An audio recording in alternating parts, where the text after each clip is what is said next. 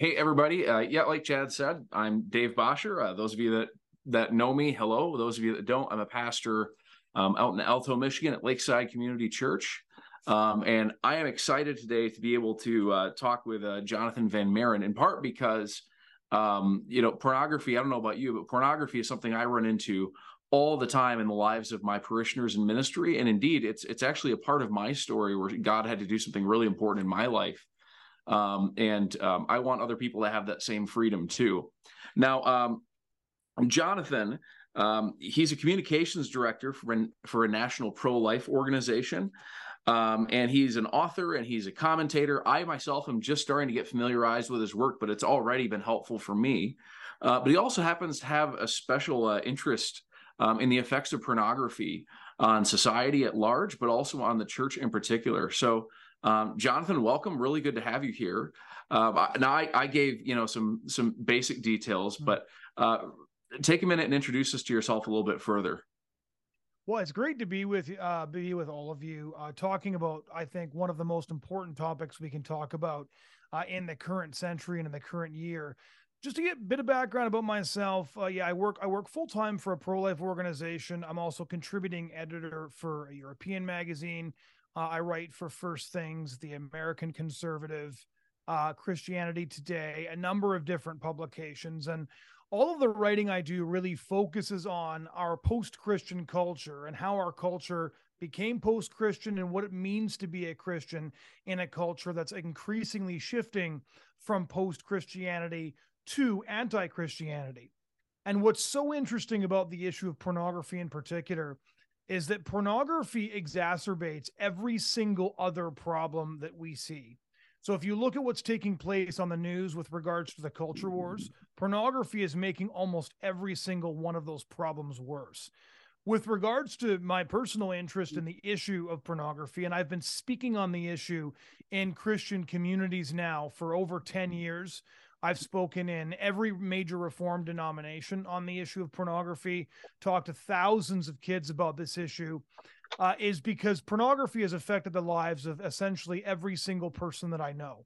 And it's made the lives of virtually every single person I know worse. That's probably true for everybody listening, whether they know it or not. Pornography is now so pervasive and so poisonous in our culture that I truly believe it's the number one threat facing the church, facing marriages, facing families, and especially post-pandemic. I've seen pornography go from a problem in every church to something increasingly that's become the norm, even inside church communities, especially in the last 4 to 5 years. Yeah, so about that. By the way, as we go further, I'm going to ask a couple questions as we go. And in some cases, I'm just going to be winding up Jonathon and letting him go because he has so much amazing stuff to say. But for those of you as you're listening, if you have questions, go ahead and write those in the chat as we are having our discussion now. And then at the end, I'm going to ask some of those to Jonathon, but there's no need to hold those back. But I'll lead in with it this way because I agree with you. I think you are absolutely spot on all counts. However, if you were to talk to the culture at large about the problem of pornography and the downstream consequences of it, maybe I'm wrong, but unless I've lost touch, it seems like a lot of the culture would say, well, it's not really a problem, or it doesn't have to be a problem. So if you had to have a conversation with somebody who is either on that naive end of the spectrum, or perhaps somebody who's young and just doesn't understand, and you had to start explaining just how serious a problem this actually is to a culture that already regards it as normal, how would you start to explain that? It's a really interesting question because I did do that. I was actually on the anti-porn side of a public debate on national public radio against a queer studies professor on the thesis, "Is porn good for society?" And what's so incredibly interesting is that as we went back and forth on the effects of pornography on our culture, as we took a look at how porn fundamentally objectifies both men, but especially women, as we looked at how pornography is reshaping the sexual tastes and desires of those who watch it and causing them to try out increasingly damaging and degrading behaviors in their own lives, as we talked about how people at younger and younger ages are looking at pornography, by the end of the debate, she essentially agreed with me that 90% of pornography was damaging to society and should be eliminated. And this is now an emerging consensus in secular society. So 6 American states have passed age verification laws to try and keep young people away from pornography. The United Kingdom has passed an age verification law. Canadian members of parliament, with the support, believe it or not, of Liberal Prime Minister Justin Trudeau, have put forward a law to demand age verification. New Zealand and Australia looking at similar laws. Scandinavia is initiating studies into how pornography is reshaping the sexual tastes of the youth. And so 5 years ago, what you said would have been absolutely correct. The secular culture still treated porn basically like a punchline in a comedy sitcom. Now, however, people are recognizing that because we're engaged in essentially a mass digital experiment where everybody at younger and younger ages can access porn so hardcore that our parents wouldn't have been able to find it and our grandparents wouldn't have been able to imagine it, that what we're facing essentially is a society-wide experiment in transforming the minds of the youth by feeding digital toxins directly into their frontal cortex.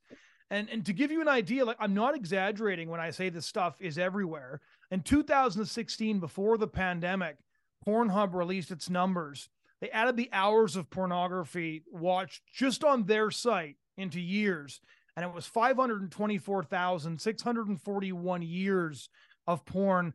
That was a low point. In 2020, at the peak of the pandemic, Pornhub was reporting 4.5 trillion page views a month, which is more than the traffic of Google and Facebook combined. And that's one of the top 5 sites, just one of them. And so because pornography is so pervasive and has reached so many people and is poisoning the young to such an extent, even secular society is now finally coming around and admitting what Christian thinkers have been warning about for a decade and a half. Wow, that is amazing.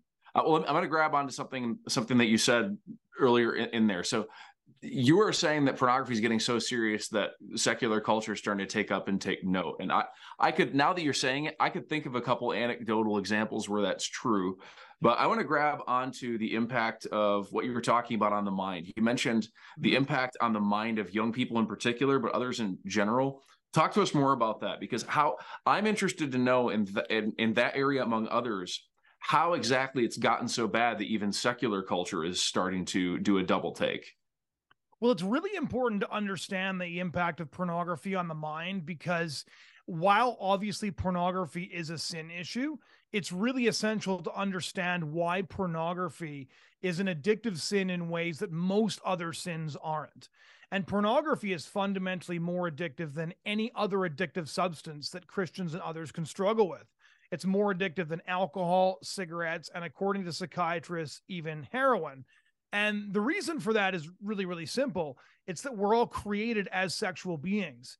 And so the first drag of a cigarette you take, most people don't enjoy it. I certainly didn't. I coughed my lungs out. The first sip of alcohol that you take, generally you don't like it. Most of this stuff is an acquired taste. And so in order to develop an addiction or a dependency on one of these substances, you have to overcome initial distaste.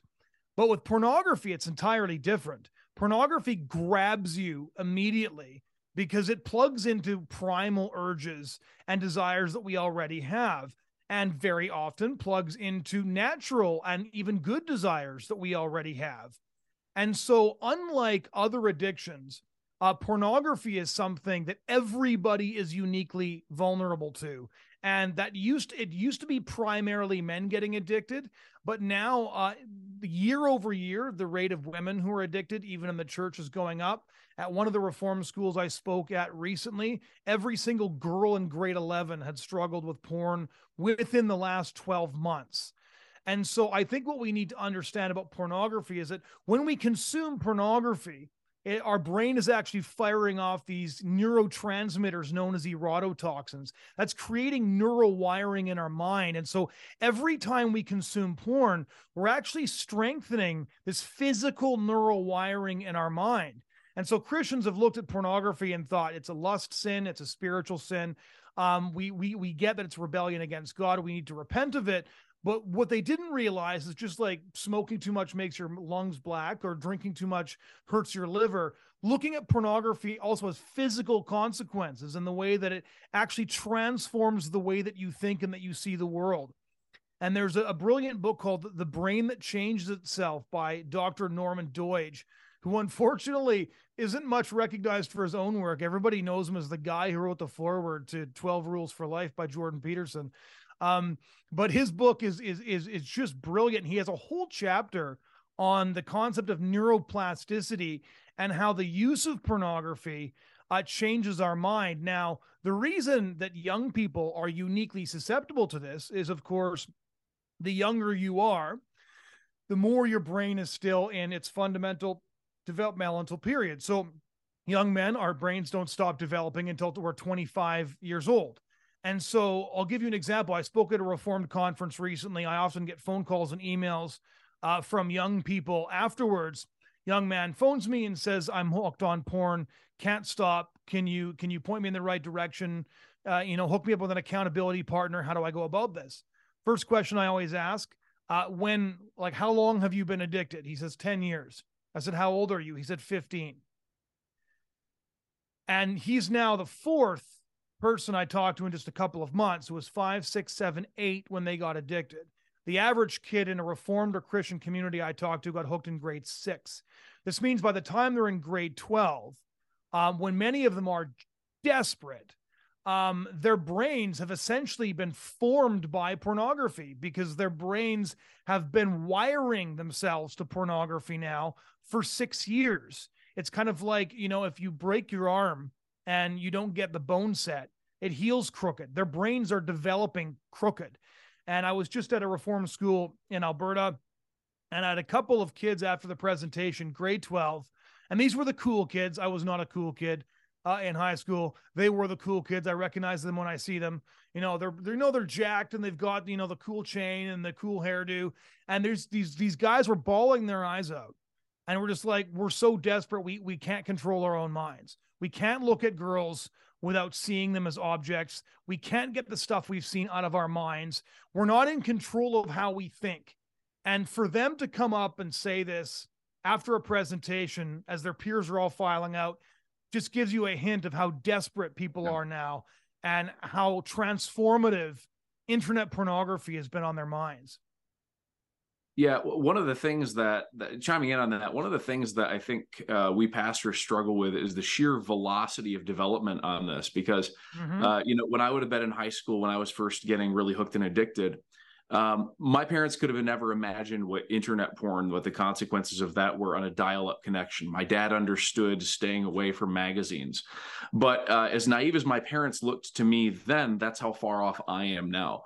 Because even now, when I share my own story with teenagers and I talk about what God did in my life, the things I thought, and for my time, I was incredibly into it. I was very hooked.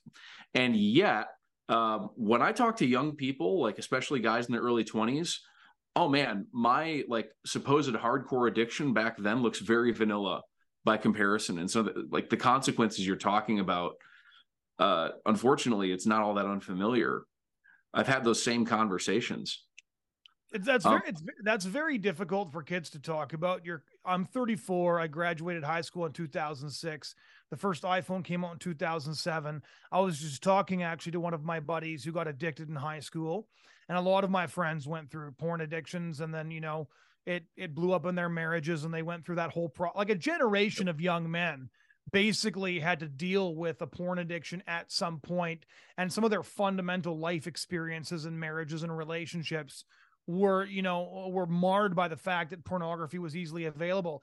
And he was saying to me, just what you said, I'm so grateful that all I saw was what hardcore meant in 2007. Because I get questions from 13 and 14-year-old kids in Reformed schools citing genres of porn that I don't recognize and functionally can't Google for obvious reasons. Well, okay, let me ask you this. So you mentioned one of the things that you were pressing in on is the incredible transformative effect that pornography has.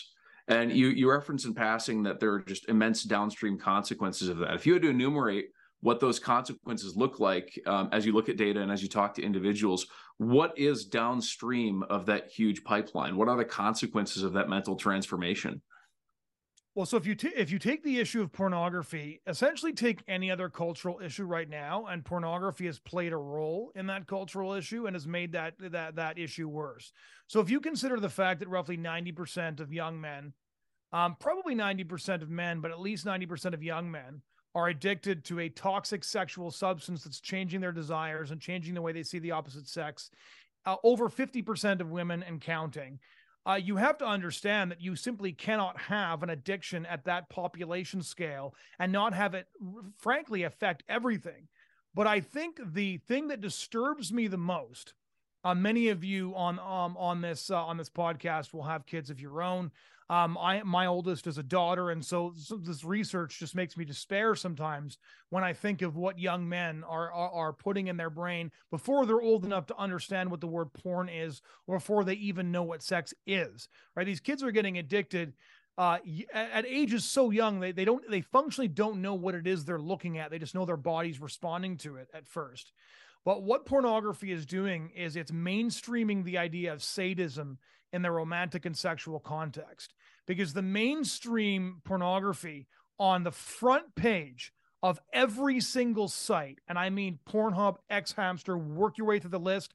And I've talked to thousands of reformed kids. This is what they're watching because it's the first thing they find. They don't have to look for it. Good kids look at this stuff too. It's what they see when they get online. And it all revolves around men inflicting pain on women. And this was hugely escalated by the 50 Shades of Grey trend several years ago. Many of you will know that 50 Shades of Grey was this torture porn trilogy of novels that was marketed as erotica. It sold over 140 million copies. This book was for sale at, airport bookshops, at Costco, at Walmart. People will be reading it next to me on the plane. And then it got turned into a blockbuster Hollywood trilogy that they released on 3 consecutive Valentine's Days. This series was protested by domestic abuse survivors and rape crisis shelters because they said, look, this is the story of a man who enjoys inflicting pain on a woman, and it all ends up working out in the end. But the reality was that was sort of a plot-driven, surface-level manifestation of what the majority of people were watching. 88% of mainstream porn content features explicit violence against women. Most of it I can't even describe on to an audience of adults. That's how bad it is. But kids are seeing this stuff in grade 6, 7, 8. I first realized that when girls who were 13 years old at Christian schools were handing me handwritten notes asking me why their boyfriends were asking for anal sex, why their boyfriends were asking them for lists of behaviors, all of which are derived from pornography. Because the thing about pornography rewiring your brain is that what you watch is what your body responds to, and eventually your body doesn't respond to anything else. So they're wiring their brain to pornographic sexual content. That sexual content is now primarily violent. Now, when I say cultural consequences, let me give you an example of this. It was behind the Me Too movement. It was behind a bunch of major cultural phenomenon. But here in Canada, when a major, what passes for a celebrity in the backwater, was accused of sexual assault by, 13 women, he wrote off his relationship as 50 Shades of Grey, said he did hit them, he did choke them, all these things were true, but it was consensual. None of that surprised me. But what really highlighted the cultural shift to me is when Canada's largest and most liberal newspaper, our version of the New York Times, ran a headline announcing that this celebrity had been accused of, and I quote, unwanted sexual assault. And there was an entire cultural shift baked into that phrase. I'd never seen it before. Now I see it all the time. Unwanted sexual assault, with the inherent cultural implication now being that there's such a thing as wanted sexual assault. And that's what pornography and 50 Shades of Grey and these phenomenon mainstreamed in our culture. The idea that sadism, which is, the S in BDSM, is acceptable in the romantic concept, like getting off on and causing pain on somebody else is normal. And just to give you an idea of how widespread this is in the US, the stats that came out last fall, published by the Atlantic magazine, which is a very liberal publication, as most of you will know, they did a major poll of young women between the ages of 18 and 34 and found that 24% felt fear during intimacy due to sudden porn-inspired choking. A parliamentary group in the UK is now launching a study into the same phenomenon. It goes as young as 12 there. That porn phenomenon is as recent as 4 to 5 years old. And it took over the practical sex lives of ordinary people that quickly. 380 million people, half of those are women, 24% of women between the ages of 18 and 34, almost a quarter of them felt fear during intimacy because what people see in pornography, they practice in real life. And it's happening in the church, and it's happening all the time. If I had 2 hours, I could just give you the stories of marriages that fell apart before the couple was 30 because of this kind of stuff. It sounds almost insane, but the fact is, it's you can watch almost any piece of entertainment in the mainstream, and you'll catch at least 1 or 2 references. Any time when they're talking about sexual encounters, there are jokes flying. Even in like adult cartoons, you can't get through an Adult Swim episode without some reference to the exact stuff that you're talking about. That's how fast and how far this has gone. That's mind blowing. Now, that is it's almost impossible to recover from hearing that. But let me move on. So take an entire generation of people who has been exposed to this at an accelerating rate from a very young age. You mentioned a lot of relationships coming apart, but as these people try to get into healthy relationships, and some who are Christians even into marriage, what kind of other baggage is that bringing with it that you're seeing? Well, we are only starting to understand as a church how we are going to grapple with an entire generation of porn-addicted young men heading into relationships. Because, again, I don't know how old you are, but I was born in 1988. And so roughly like my generation of young men, pornography started to be a problem. Parents just really weren't aware of how dangerous the internet could be. My dad actually did sit me down and warn me about porn. Same thing as your dad, though, was about magazines, right? If you ever see a magazine when you're biking to work, make sure you don't pick it up, that sort of thing, right? Now Playboy is sold at, antique stores as a novelty item. And so there's a kind of a division between the first wave of porn addicts who did access it on the computer, but didn't see the sort of stuff that we were just talking about. The new generation of porn addicts didn't get addicted on big technology. They all got addicted on smartphones. And so it's interesting because like literally I was talking about how pornography has affected everything. It's affected the development of technology. So most of you will remember that, phones used to be like this big and look like you were about to, call in a bombing raid over Berlin in 45. And then they got smaller and smaller and smaller. And then we ended up with the BlackBerry Pearl. And it looked like that was kind of the trend, right? Small, sleek, you can fit it anywhere, size of a credit card. And then phones started getting, bigger and bigger and bigger again. And you might ask yourself, why? Well, the phone started getting bigger and bigger and bigger again, because that's where people watch almost all of their pornography. And because people watch pornography on their smartphones, all of the porn companies have retrofitted their pornography to fit smartphones. And so the first generation that got handed a smartphone by adults, most of whom did not consider the fact that they were basically giving them a de facto porn theater, are the ones that got hooked so early, we still don't know what detox looks like in its entirety. And so there's some complicated factors here. First, I would say that people have to understand that quitting pornography is A, possible, B, very difficult, harder than quitting almost everything else. 1, because it's accessible everywhere. 2, because the porn companies are looking for you. And 3, again, because pornography plugs into natural desires, which makes it different than other addictions. And so what we're seeing now is most young people, if they get addicted at very young ages, will end up needing a counselor or a therapist to work through that. The good news, as Norman Deutsch puts it in his book with neuroplasticity, is the brain can heal itself. And most psychiatrists working intimately with this will say within 6 months, your brain starts to heal. Within 9 months, your brain starts to rewire. but this takes total abstinence from pornography, which now for most young people is probably going to mean that they can't have a device they carry with them with any degree of privacy that accesses the internet. And what's amusing to me as somebody who was born in 1988 is that young people are like, well, that's basically like cutting my arm off, right? Like I went through all those years and I never had access to the internet on a mobile device. And it, it seemed fine.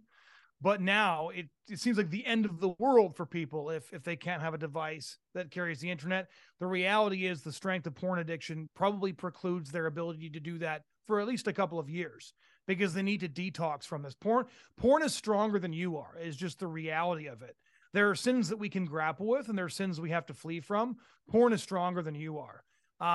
I always point out that Job is the one man in the Bible that God called a perfect man when he was talking to the devil about him. And it was Job who said that I need to make a covenant with mine eyes that I don't sin against a woman. Well, if he was saying that in the age of the patriarchs, where there wasn't a lot of nudity available, I think we should probably be extraordinarily careful today since we are neither perfect nor living in the age of the patriarchs.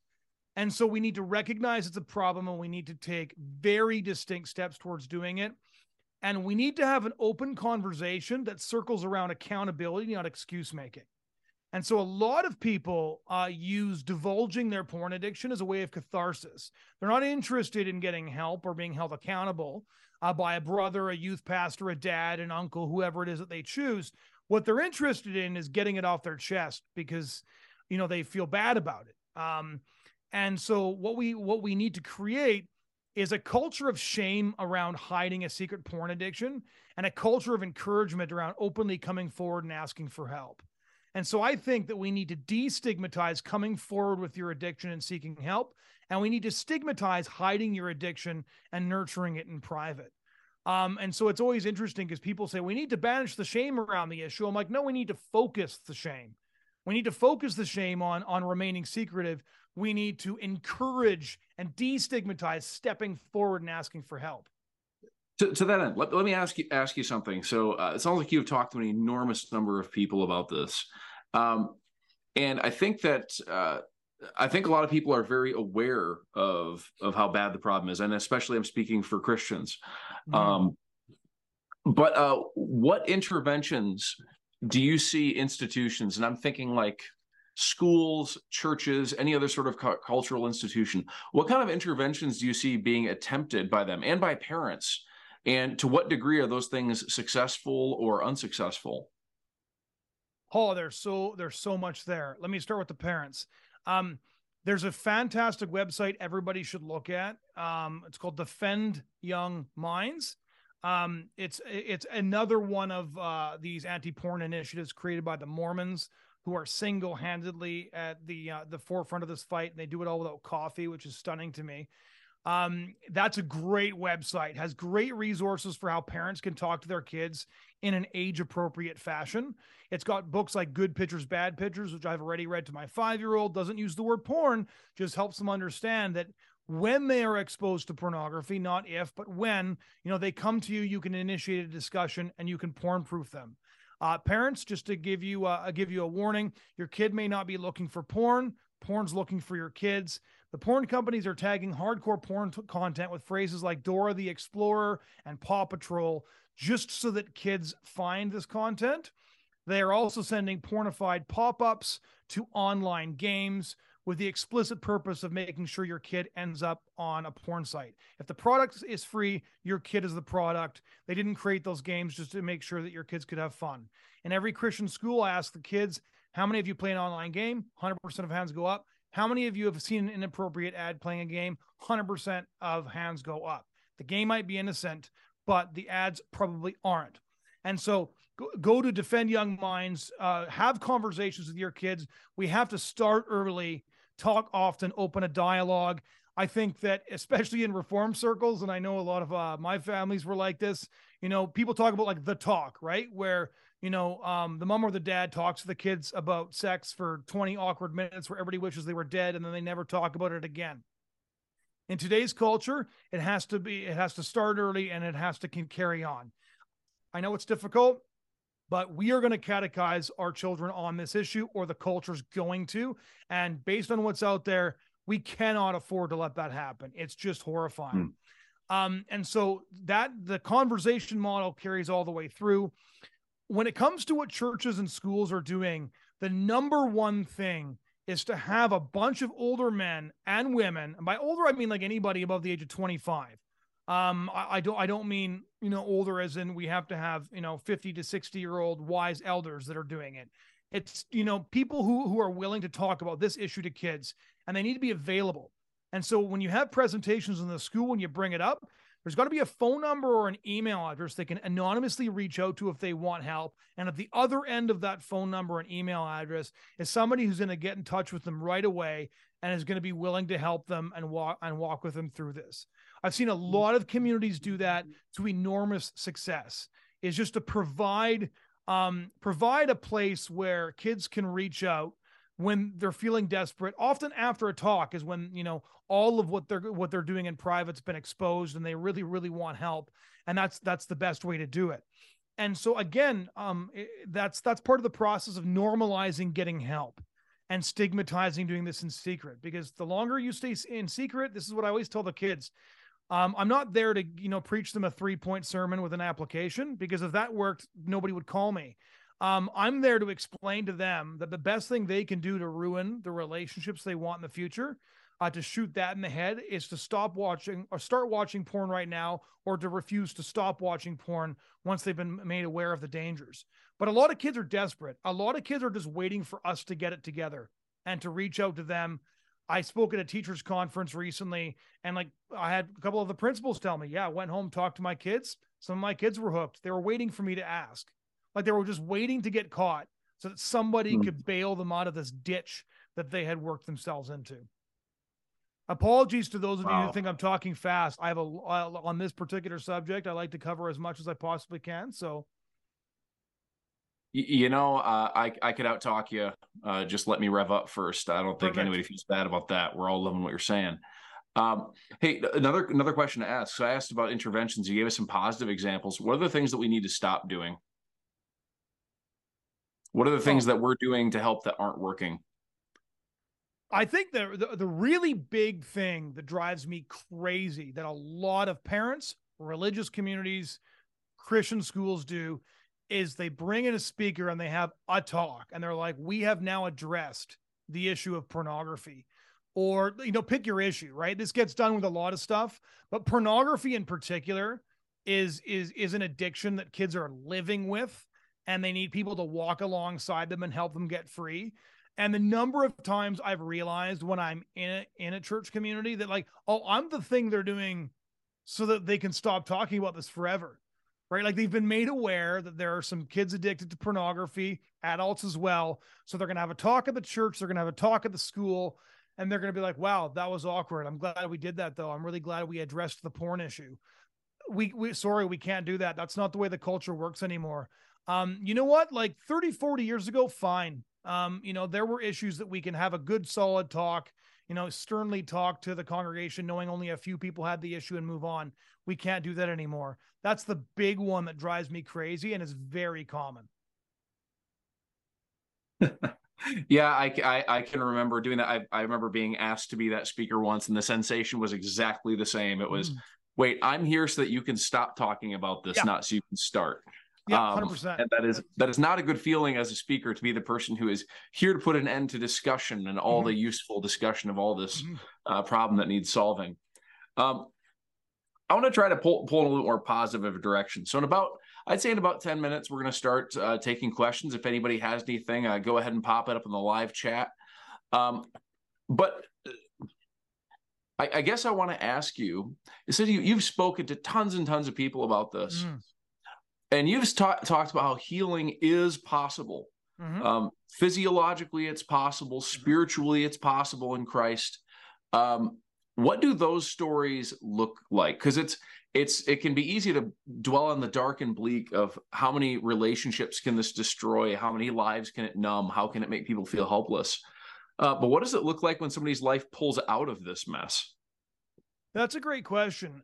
So The most encouraging thing I can say is that every person I know who is truly committed to quitting porn has successfully done so.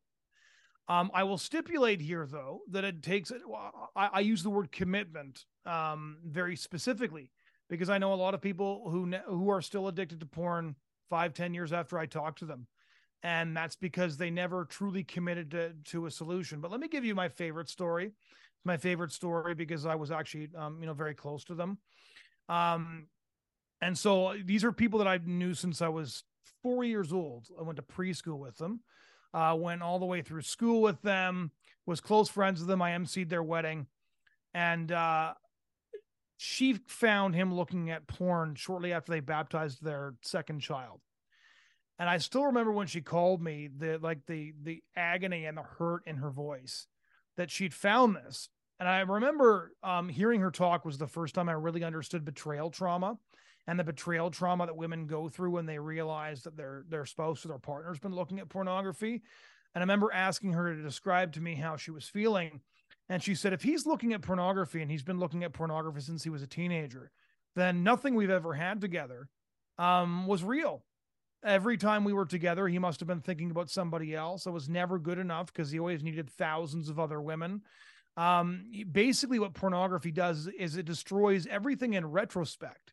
Is that for the other person in their relationship, suddenly nothing they had with their loved one, all of it is up for grabs. Now, obviously, this is why mutual counseling is always necessary in these circumstances. That's not the way most male brains function. And many of them see it, well, like, no, this is an addiction over here, and the silo had nothing to do with you. But the betrayal trauma is real. And what they went through over 2 years was really hard to watch, but also very gratifying to watch. They put their marriage back together, Lego brick by Lego brick, because he basically recognized that his job was to repent. His job was to get individual counseling. They got marriage counseling. He realized it was his job to rebuild the trust that was broken. And he's this like huge guy with a beard down to here, the kind that my wife will not let me grow, runs a framing crew. And now he wears t-shirts that say porn kills love. And he talks about it on job sites all over the place.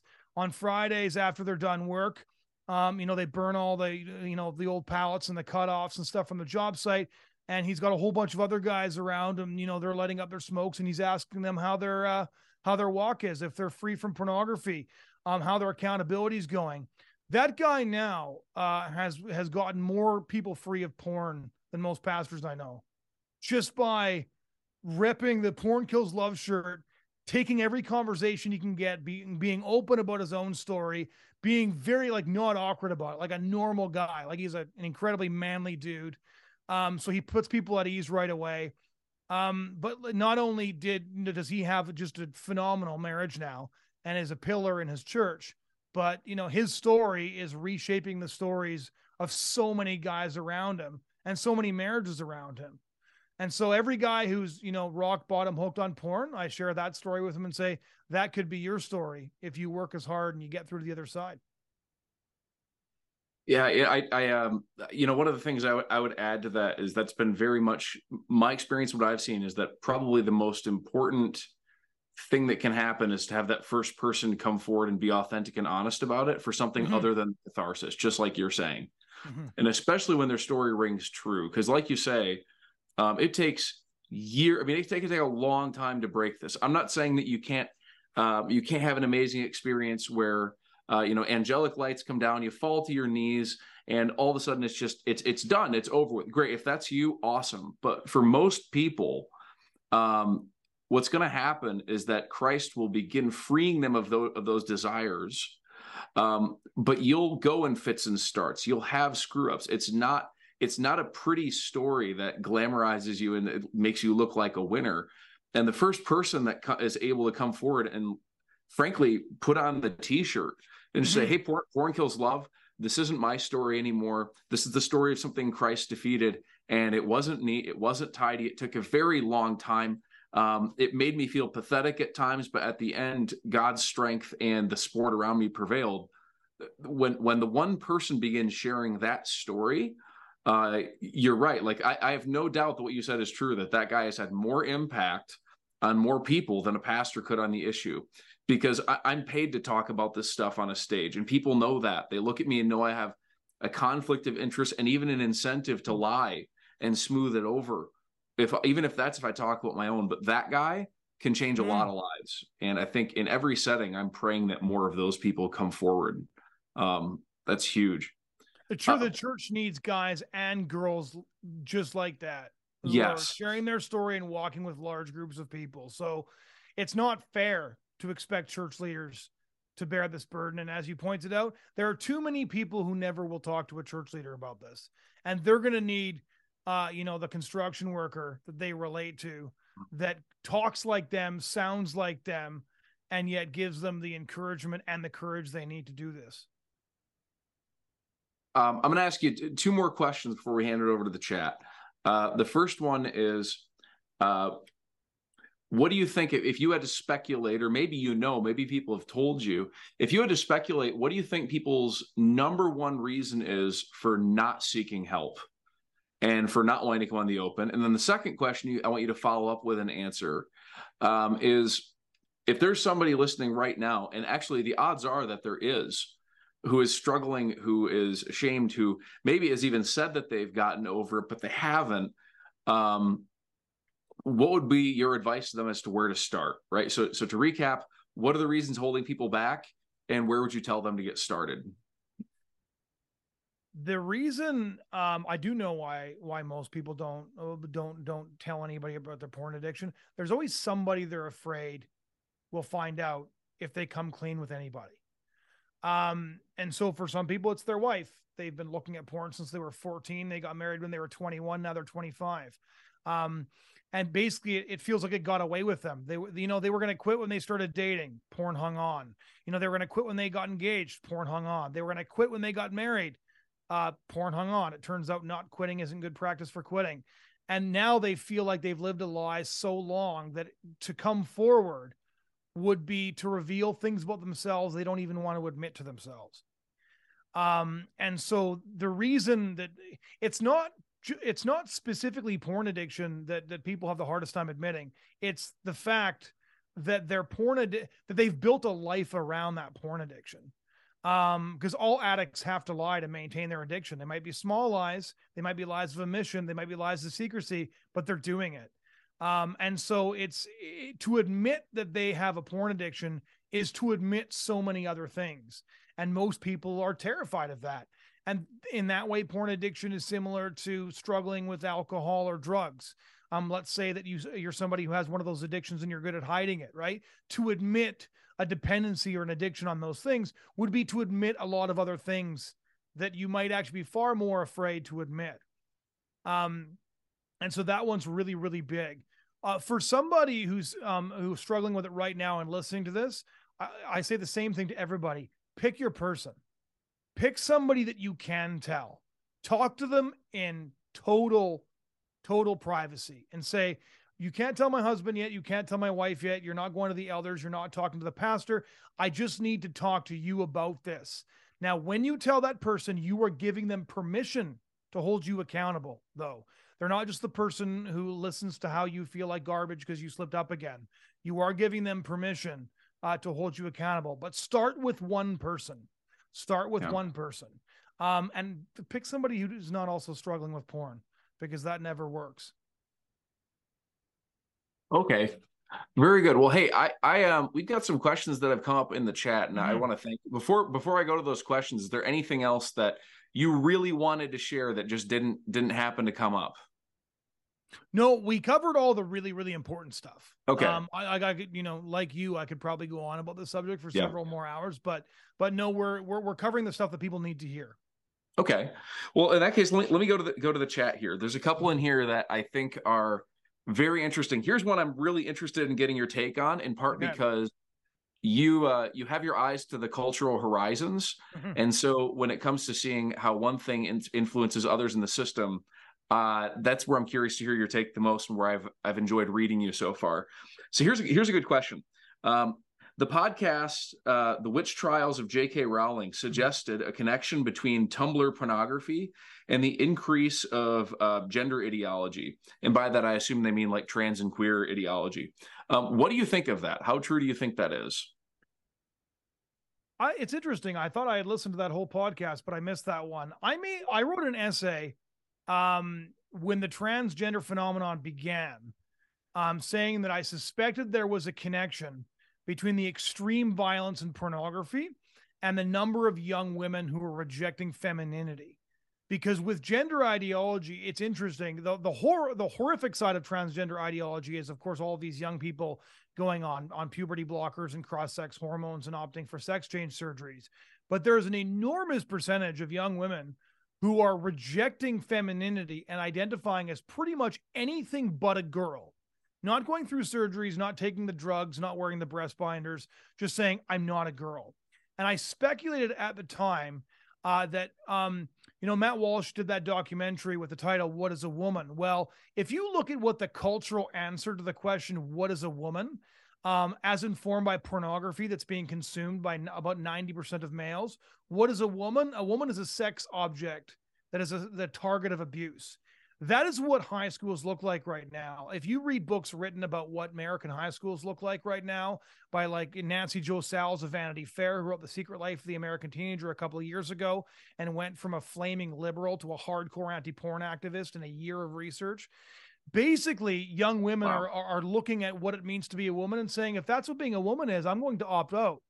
And then when Abigail Schreier's book, Irreversible Damage, The Transgender Craze Seducing Our Daughters, came out, she had a whole page confirming my thesis, where she actually said a lot of young women she interviewed, when asked, why don't you want to be a girl, said, if you look at what being a girl means now, if you look at the sexual culture we're expected to participate in, if you look at the type of sexual behaviors that girls are expected to participate in as just part of the romance and dating scene, we'd rather not be girls. And so pornography is hugely contributing to the rise in gender ideology, and that because pornography is defining what it means to be a woman in the romantic and sexual context in our culture, especially when you consider its ubiquity and pervasiveness, it's leading a large number of young girls and young women to say, if that's being a woman, no thanks. Can confirm. I could share at least one similar anecdote. Man. Okay, here's another question. I find this one particularly intriguing and maybe a little bit self-serving as a pastor, but here's another one from the chat. How can the church talk about sexual integrity, purity, beauty, when our people in the pews have these struggles? And I'll add to that question. There are obstacles when trying to speak to that. When my only venues are either off the pulpit or one-on-one, because I'm not going to have. I can't want the people who need it most aren't necessarily with me always one-on-one. But if I'm in the pulpit, there's a high degree of propriety expected. I would say so. I did something that was big last year. I talked about it. I was preaching on James 5. And I felt led of the Spirit on stage, and I did it in coded language, knowing there were kids there. But I explained, I said, you can have your privacy or you can have your healing, but you can't have both, which is what James 5 says. And then I said, some of you are struggling deeply with pornography, and I want you to know that was me for years. I didn't get descriptive with it, but even that, in very coded language, that thing that a lot of people were insanely grateful for, felt like walking a tightrope. So in your view, what are we at the church supposed to do? Are we supposed to just boldly speak into it anyway, knowing that people's kids, that the magazines are at head level for the kids. The kids are being handed phones. Or does there have to be another venue that's created or other language adopted? What advice would you give to talking about this in the church? My view is controversial, but that's because I think there's a lot of people who have not fully recognized the problem, because I would say that my view is proportionate to the problem we've been discussing this evening. I think that we should use biblical language, which is to say blunt, but not crude. The Bible is extraordinarily blunt about all of these issues. And if we could read it in the original Hebrew, I think a lot of people raised with the King James and other versions would be stunned to realize just how blunt the Bible is on these issues. And yet the Bible is never crude. And so in my view, and any pastors on this call are free to contradict me because this is obviously not my expertise, but my approach personally has been that the Bible is blunt, but the Bible is not crude, and therefore that should be our guiding standard, that we should be as clear as the scripture is clear. But of course, being very, very careful, recognizing that because these subjects are in some ways inherently crude, that our language should never be degraded. At the same time, I think that we have to speak directly into what the needs of the majority of the people are. And we're not doing people any favors by not talking about the one thing that is actually robbing them of their happiness, of destroying their walk with Christ, of eliminating their ability to have a happy marriage. I sometimes feel that when there's somebody preaching to a congregation of porn addicts, which is most of them at this point, you're almost taunting them with all these fruits of the Spirit and all these wonderful things they can have, but there's this huge thing in the way. There's this millstone around their neck, and nobody's talking about that. And a lot of people, I know this, they tell me this, they feel despair walking out of church because they think, man, so many of the good Christians must have been so nourished by that, but I've got this big millstone hanging around my neck, and I can't actually enjoy a Christian walk until that gets dealt with. And so telling everybody, how good they're going to have it when they're well, but they're not well, they're sick. I think we need to deal with this. Fair enough. So to sum up, you would say we should get back into speaking as explicitly as the Bible does while being as proper as the Bible is. We need to recapture language. That's a tall order. I have a hard time disagreeing with it, though, but that's a tough call to action. I'm not going to lie. I'm open to disagreement. I am not a pastor, and so I do not have to make the same calculations as folks like yourselves. So if someone's going to disagree, it's going to have to be somebody other than me, because the trouble is I'm right there with you. I'm just commenting on there's a cost. It's not going to be easy for the church to make that turn, but I think we have a duty to go there to some degree. I think there's a cost in not doing it too, though, is the issue. I think the cost is baked in now. There's no approach in a discussion about strategy on how to deal with this. There's no approach that doesn't involve a cost. You're not wrong. So the idea now is that the idea that I hate is that complacency comes without a cost. That if we do nothing, somehow we're avoiding all these risks. No, by doing nothing, we're letting people wallow deeper and deeper in the poison that's transforming their brain. And many of you on this call have kids. I don't want to send my kids off on dates and pickup trucks and cars with people who've been pumping this garbage into their frontal cortex for 15 years. And I want us to start, as a church community, addressing this stuff before my kids are old enough to do that. Fair. Let me go to another question from the chat. I think I understand this one. It says porn is the lead attack. What else comes along with or behind porn as anti-Christian in our culture? In other words, if porn is one of the things that, if our culture is being pornified, what are the other sort of downstream anti-Christian consequences of that? Well, it's really interesting because, as I mentioned earlier, pornography interacts with every other cultural issue, and specifically cultural ill. So I wrote about this in my book, The Culture War, which came out in 2016. If you map the trajectory of support for same-sex marriage in the United States with porn usage, the trajectory maps almost perfectly identical. And the reason for that is very, very simple. Gay rights activists actually openly talked about the fact that if you get people watching pornography, their views on sexuality and morality will loosen. If you manage to take a population, even a population of Christians, and render them all secret hypocrites on issues of sexuality, then by its very nature, you're going to get a lot of support. And you saw this in 2004, California voted against same-sex marriage.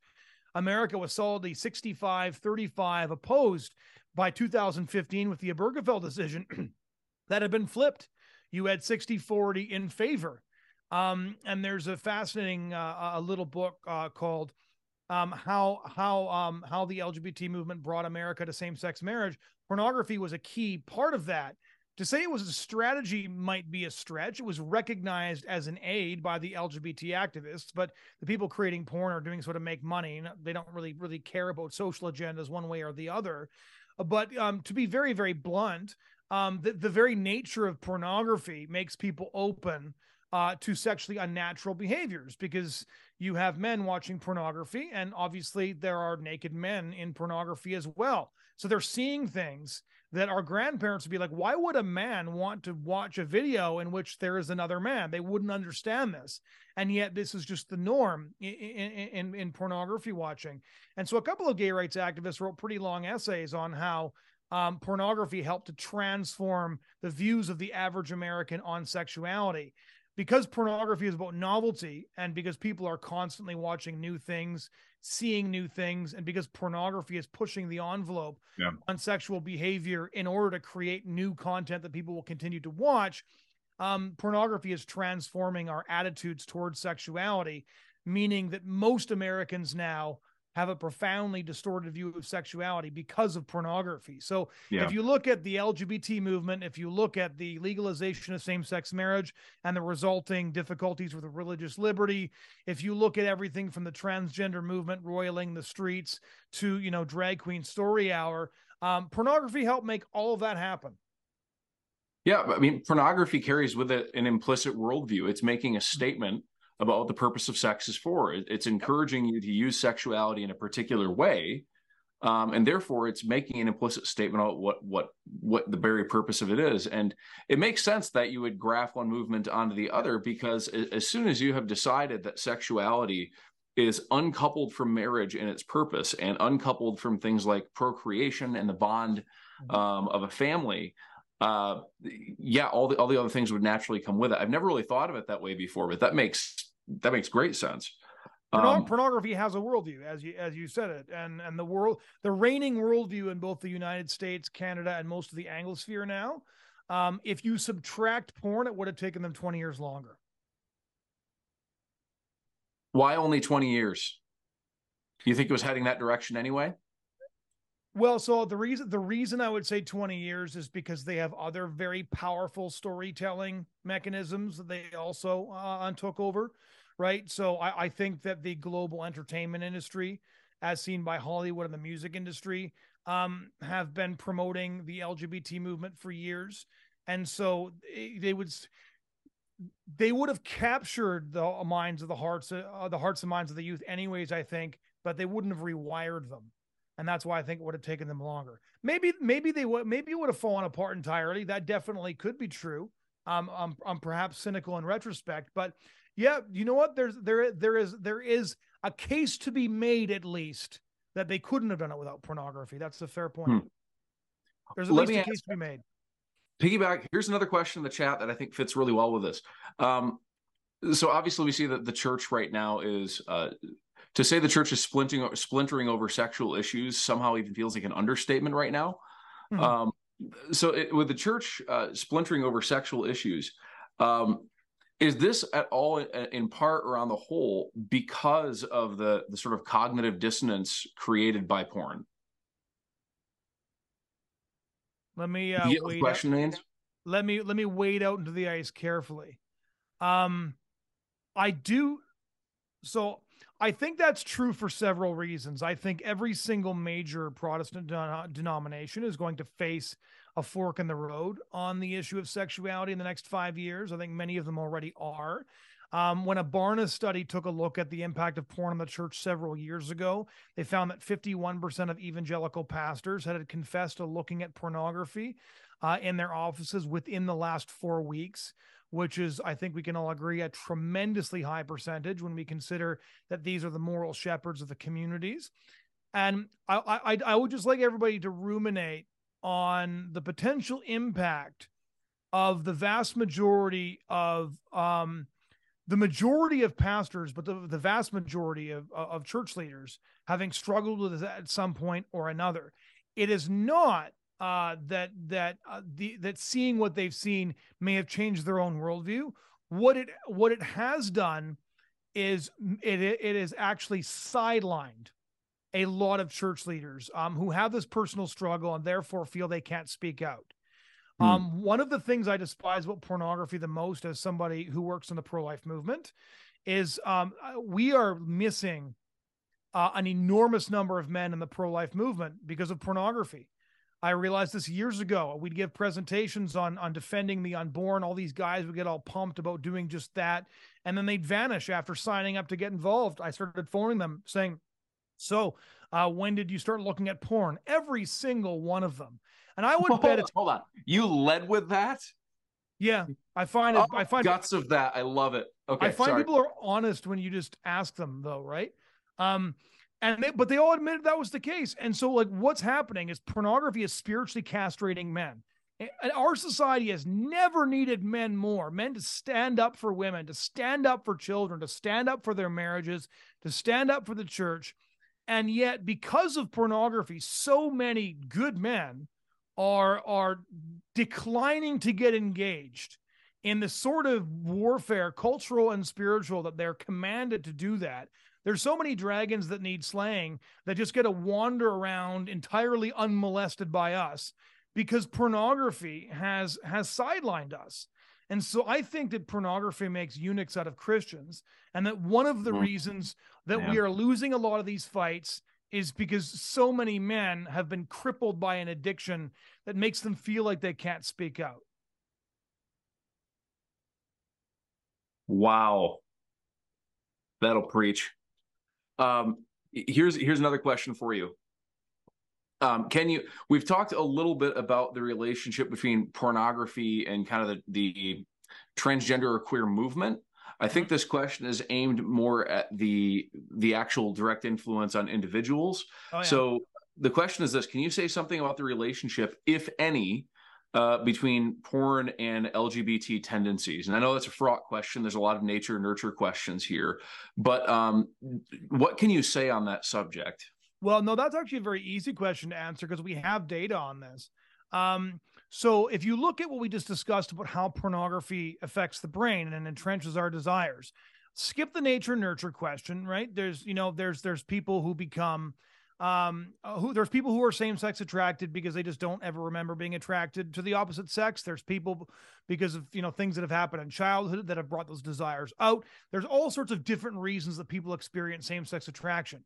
But here's what we know for sure is that when people are wondering, am I same sex attracted, which of course is a particularly disorienting and disconcerting thought in a Christian community, the first thing they'll do now is they'll look up pornography to find out if in fact they are same sex attracted.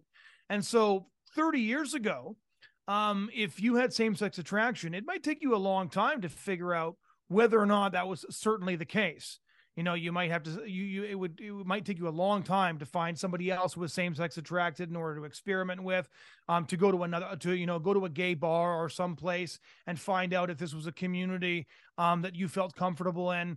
Now, however, kids at 13, 14, 15, if they're curious, all they need is a Wi-Fi, a Wi-Fi signal on a phone. They can look up gay porn, lesbian porn, whatever it is they think they might be into, and they can confirm very quickly where those attractions are headed. Now, we also know that same-sex attraction is on a scale. There are some people who could never marry somebody from the opposite sex. There are others who can suppress those desires and also have an attraction to the opposite sex.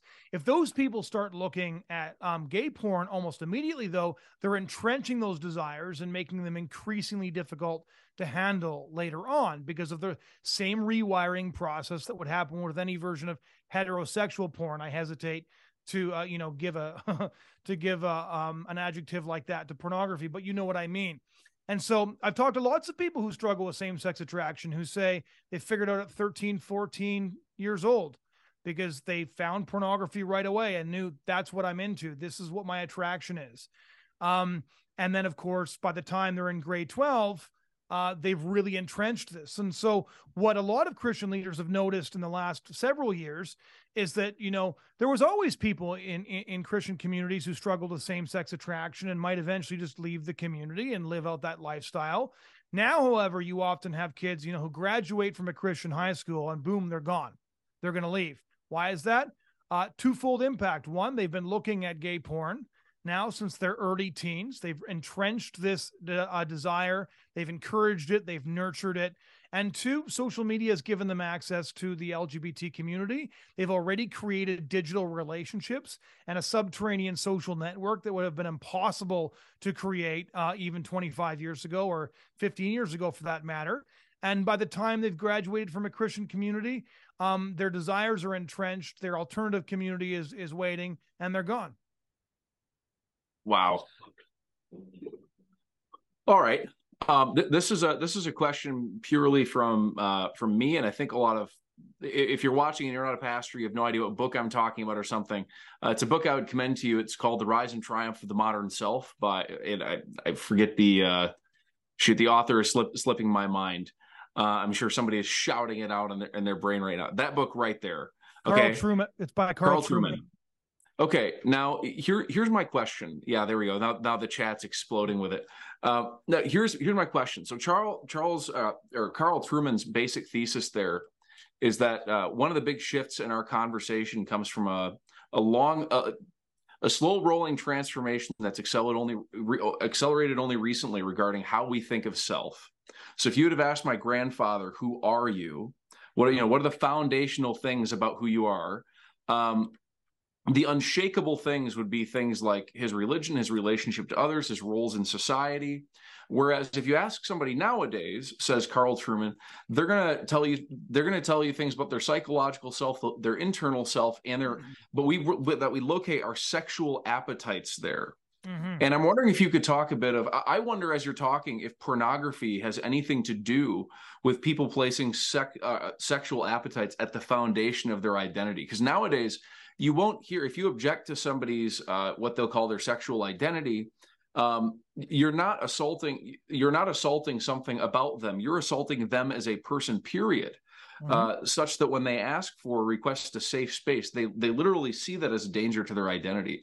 So what, if any, role does porn play in first of all, the building of the credibility for that and the formation of that identity?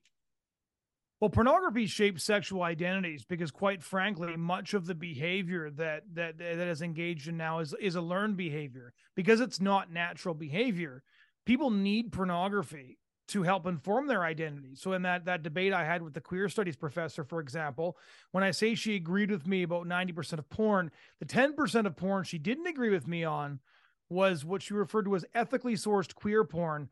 And I asked her why, if she agreed with me that pornography was mostly wrong, why she needed queer porn to be legal. And she said, because without queer porn, queer people wouldn't know how to have sex. And she cited herself as an example that when she realized she was queer, she needed pornography to figure out what that meant sexually, because she's not engaging in natural sexual behavior. I want to back up a little bit for context, because Carl Trueman's book is fascinating, but a contextual book. It's very short, very powerful, brilliantly written. That's even more helpful at understanding what you just laid out, is a book called Primal Screams: How the Sexual Revolution Created Identity Politics by Mary Eberstadt. And her first chapter basically details exactly the scenario you just described with your grandfather, which is before the sexual revolution. People knew who they were because they were part of literal tribes, right? My dad came from a family of 11. My mom came from a family of 7. I've got hundreds of cousins.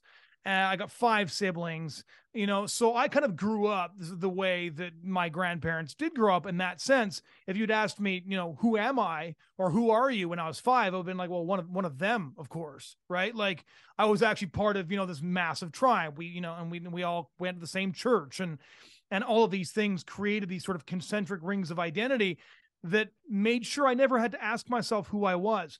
Now, she makes the point that with the sexual revolution and the sort of the violent rupturing breakup of the natural family, which she points out is the greatest scattering of human beings outside of war, famine, and recorded human history. That's what the sexual revolution was in the West, is that because people no longer have these natural tribes, these natural families, they all have to construct their identities from scratch. And she says the screaming we see on the streets from the Black Lives Matter activists, transgender activists, LGBT activists, from the alt-right identitarians and the far-right activists, All of these people, she says, are engaged in the preeminent primal howl of our times. Who am I? Because they no longer have the answers that we had for 1,000 years before, which is a child of God, which is part of this community, which is a member of this family. I am of those parents and those uncles and aunts and these cousins, and that we're now constructing our identity brick by brick, all by ourselves. And she has a great line. She says, essentially, identity politics is the screaming bastard child of the birth control pill. And then she points out that as we're creating these new identities, which are necessary because we no longer have access in our society to the old identities, sexual identities become primary, and then pornography shapes what those look like. And it's really fascinating the way she lays this out. So yes, pornography is shaping what identity politics looks like on the streets. And this is something that isn't very well understood. And so even in discussions of privilege, we've heard a lot about white privilege and critical race theory. I would argue that privilege very much does exist. And if you grew up with two parents who stuck together and loved you, you are waist, head and shoulders above everybody else, even if they were dirt poor, because that you have that. It's an undeserved blessing. So it is a privilege. You know, those of us who had that are no better than people who didn't get that. But that is the real privilege. Well, I just put that on my book list while you were talking. So hey, we're gonna start winding down pretty soon. But a couple of last questions. Here's one that just came up. What advice do you have for church or parachurch groups to fight porn, not just on the individual level, but also on the societal level? An ounce of prevention is a pound of cure, right? So things are going further down. Is there anything we can do on the larger scale rather than just with individuals? Well, on a development, or sorry, a political level, in the States, you've got a great blueprint, right? Louisiana started by instituting age verification for porn sites. The reason we know that this is really effective is because the porn sites send every one of their lobbyists to state legislators to scream bloody murder about it. It's really funny. When Utah put it in place, Pornhub just banned Utah, the state of Utah. Like, it's, you know, where can I get me some of that, right? Like, so now Utah has a mandatory age verification, and you can't even access Pornhub in the When did that state. take effect? Sorry, when did that take effect? Louisiana was over a year ago now. Six states have followed them. And there's, I think we're up to a dozen states that have declared porn a public health crisis. Well, but Utah as well. See, what's remarkable there is that Salt Lake City, Utah is the #1 consumer of porn per capita and internet traffic in the world as of 3 years ago. Mm-hmm. So if what you're saying is true, that's unbelievable that Pornhub would ban that state. That's unreal. I see a question. Who owns Pornhub? It's a company called MindGeek based out of Montreal, Canada. What other, is there any other advice you'd give? So you'd say that there's a blueprint on a governmental level. Is there anything that churches or other parachurches can be doing? Just the stuff we've discussed so far. Start the conversation, keep it open, and give everybody all the help that they like, the encouragement to come forward, and then the help. Cool. Well, hey, we're going to wind down here, and I just want to thank you for taking the time to be with us. This has been incredibly helpful. I don't know about you, but I'm fascinated enough by the breadth of your knowledge that I could probably just sit here picking your brain for hours on end. Oh, well, if somebody here wanted to follow up and wanted to either read or listen to or find more of your thoughts on the subject, where would they go for that? I'll drop it in the chat. Perfect. The website is, how do I do the normal? Thebridgehead.ca. Okay. Bridgehead.ca. Yeah. Wait. Spectacular. Yeah. That's where I dump everything there. That's where my books are. And yeah, there we go. Hey, as we finish up here, I would just like to close us in prayer. I mean, if you're like me, you've probably got a lot to think about, and you probably have a heavy heart for the next generation and what they're up against. But our battle is not with flesh and blood, and the one who's backing us up is not either. The one we worship has the power to destroy strongholds. We need to not forget about that. And there's no conversation about the sort of stuff that we shouldn't turn to him and instead try to hold in our own power. So let's close in prayer a second. Will you pray with me? Father in heaven, the conversation that we just had and all the conversations surrounding this one are incredibly sobering. And first of all, on behalf of all of us talking and listening about this, we confess that we're part of the problem, that we're sinners, that most of us have struggled with pornography, that most of us have given into the spirit of our age, and that sometimes we can be tempted to silence out of our own guilt and shame. And so, God, we declare the grace of Jesus over these sins, and we freely receive your forgiveness, but more than that, we freely receive the new identity in Christ, that this is no longer who we are, and therefore we don't need to be cowardly, but we're allowed to speak boldly. We don't speak as sinners anymore. We speak as people transformed by Jesus Christ. That's who we are. And so first, I want to pray for ourselves, that you would help us to each exercise integrity in this area of our lives, and to speak honestly and boldly and tell the truth and not be intimidated. God, for those of us who are listening, who are actually struggling with pornography, who have felt the grip of it, who have been helpless, who have been lonely, who have had people that in your life that are afraid that they would find out. For those of us that have tried many times to quit and have failed, I want to pray that you would give us the courage to go talk to somebody. We've confessed our sins to you, and we know that our forgiveness is not dependent on whether or not we talk to somebody besides Jesus, but our healing just might be. And so I want to pray that your Holy Spirit would empower people in their new identity and give them the courage to go confess and speak to that one person that they need to speak to. And for all the others that we're going to go forth and impact, be it as parents or as pastors or as brothers or sisters and friends. I want to pray that you would let your light shine through us. I want to pray that the church could become a compelling contrast of bright up against the darkness in a community that is passing away and self-destructing. Let us be the ones that point the way with our lives and with the change you bring to us towards your wholeness, and may you receive all of the glory. All this we pray in Jesus' name, our Savior and our Lord. Amen. Thanks for joining us today, everybody, and you all have a good night.